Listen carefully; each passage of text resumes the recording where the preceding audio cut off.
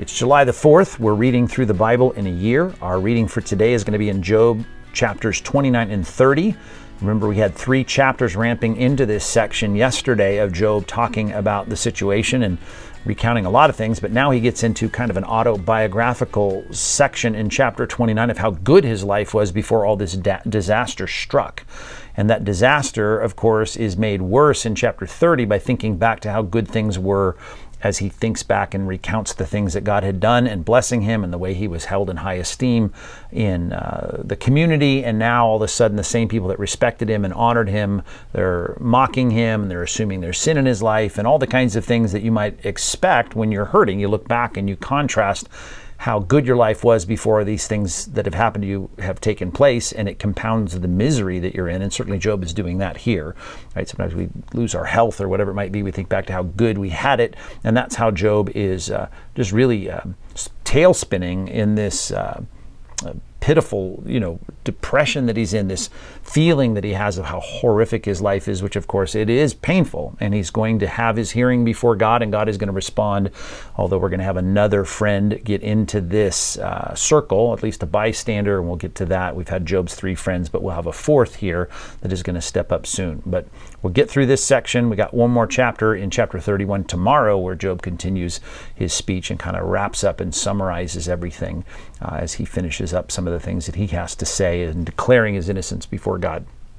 Our New Testament reading is in Acts chapter 12, and in Acts chapter 12 we read of Herod. Now remember, Herod is a title, not someone's proper name, but a title that is given to many rulers here in this area in Israel as kind of an extension of Rome's authority on Israel. And Herod the Great was the one that we had initially into the biblical narrative back when Jesus was born in Bethlehem. Of course, he dies soon after Jesus is born, as we read about in Matthew, but it starts by him killing all those babies in Bethlehem. Well, this is a couple steps removed from that in terms of the family of Herod. This is Herod Agrippa the First. We meet King Agrippa later in the book of Acts, but that of course is his son, but this is known in history at least as Herod Agrippa the First, and he's just called Herod here. And of course he's attacking the church.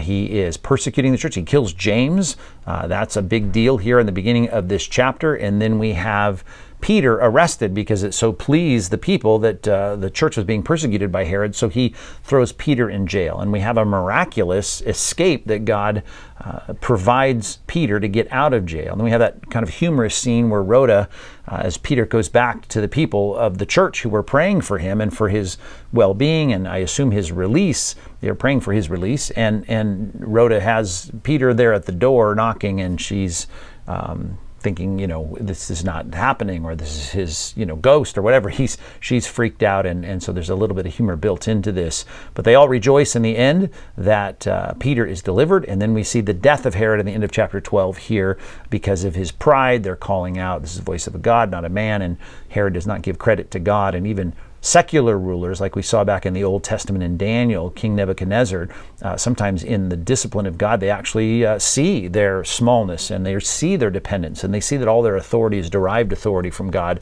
Herod, unfortunately, did not see that, and so he was struck down here in this terrible scene, which is reminiscent of some of the Old Testament deaths of God's judgment, and here his body is eaten with worms. So it's a terrible story, of course. Our community imperative is found in Romans chapter 12, verse 18. I want you to think about this today.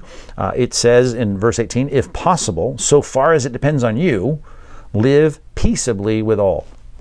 If possible, so far as it depends on you, live peaceably with all. And so today I want you to think about peace, but I want you to think about doing that if it's possible, so far as it depends on you. And as a Christian, of course, there are limits to what you can do to make peace. It's not peace at any price. Some people are all about that, peace at any price. Well, it's not peace at any price, of course. So far as it depends on you, Christian, committed to Christ, under the lordship of Christ, doing what Christ asks us to do and not to compromise on, you should seek peace. I put the community imperative this way: if possible, make peace, whatever the situation might be. If you got problems and issues and conflicts with other Christians, do what you can to make peace. You can't compromise the truth, but you certainly do need to speak the truth in love, and you need to be the kinds of people that care about building bridges and creating harmony in the body of Christ, and not just in the body of Christ, but even outside of the body of Christ. Do what you can to establish peace if it's possible. And there's lots of things we could add to that equation to think about the rest of Scripture to make sure we do that biblically and properly and appropriately and without any compromise, and yet we want to pursue peace. So if it's possible,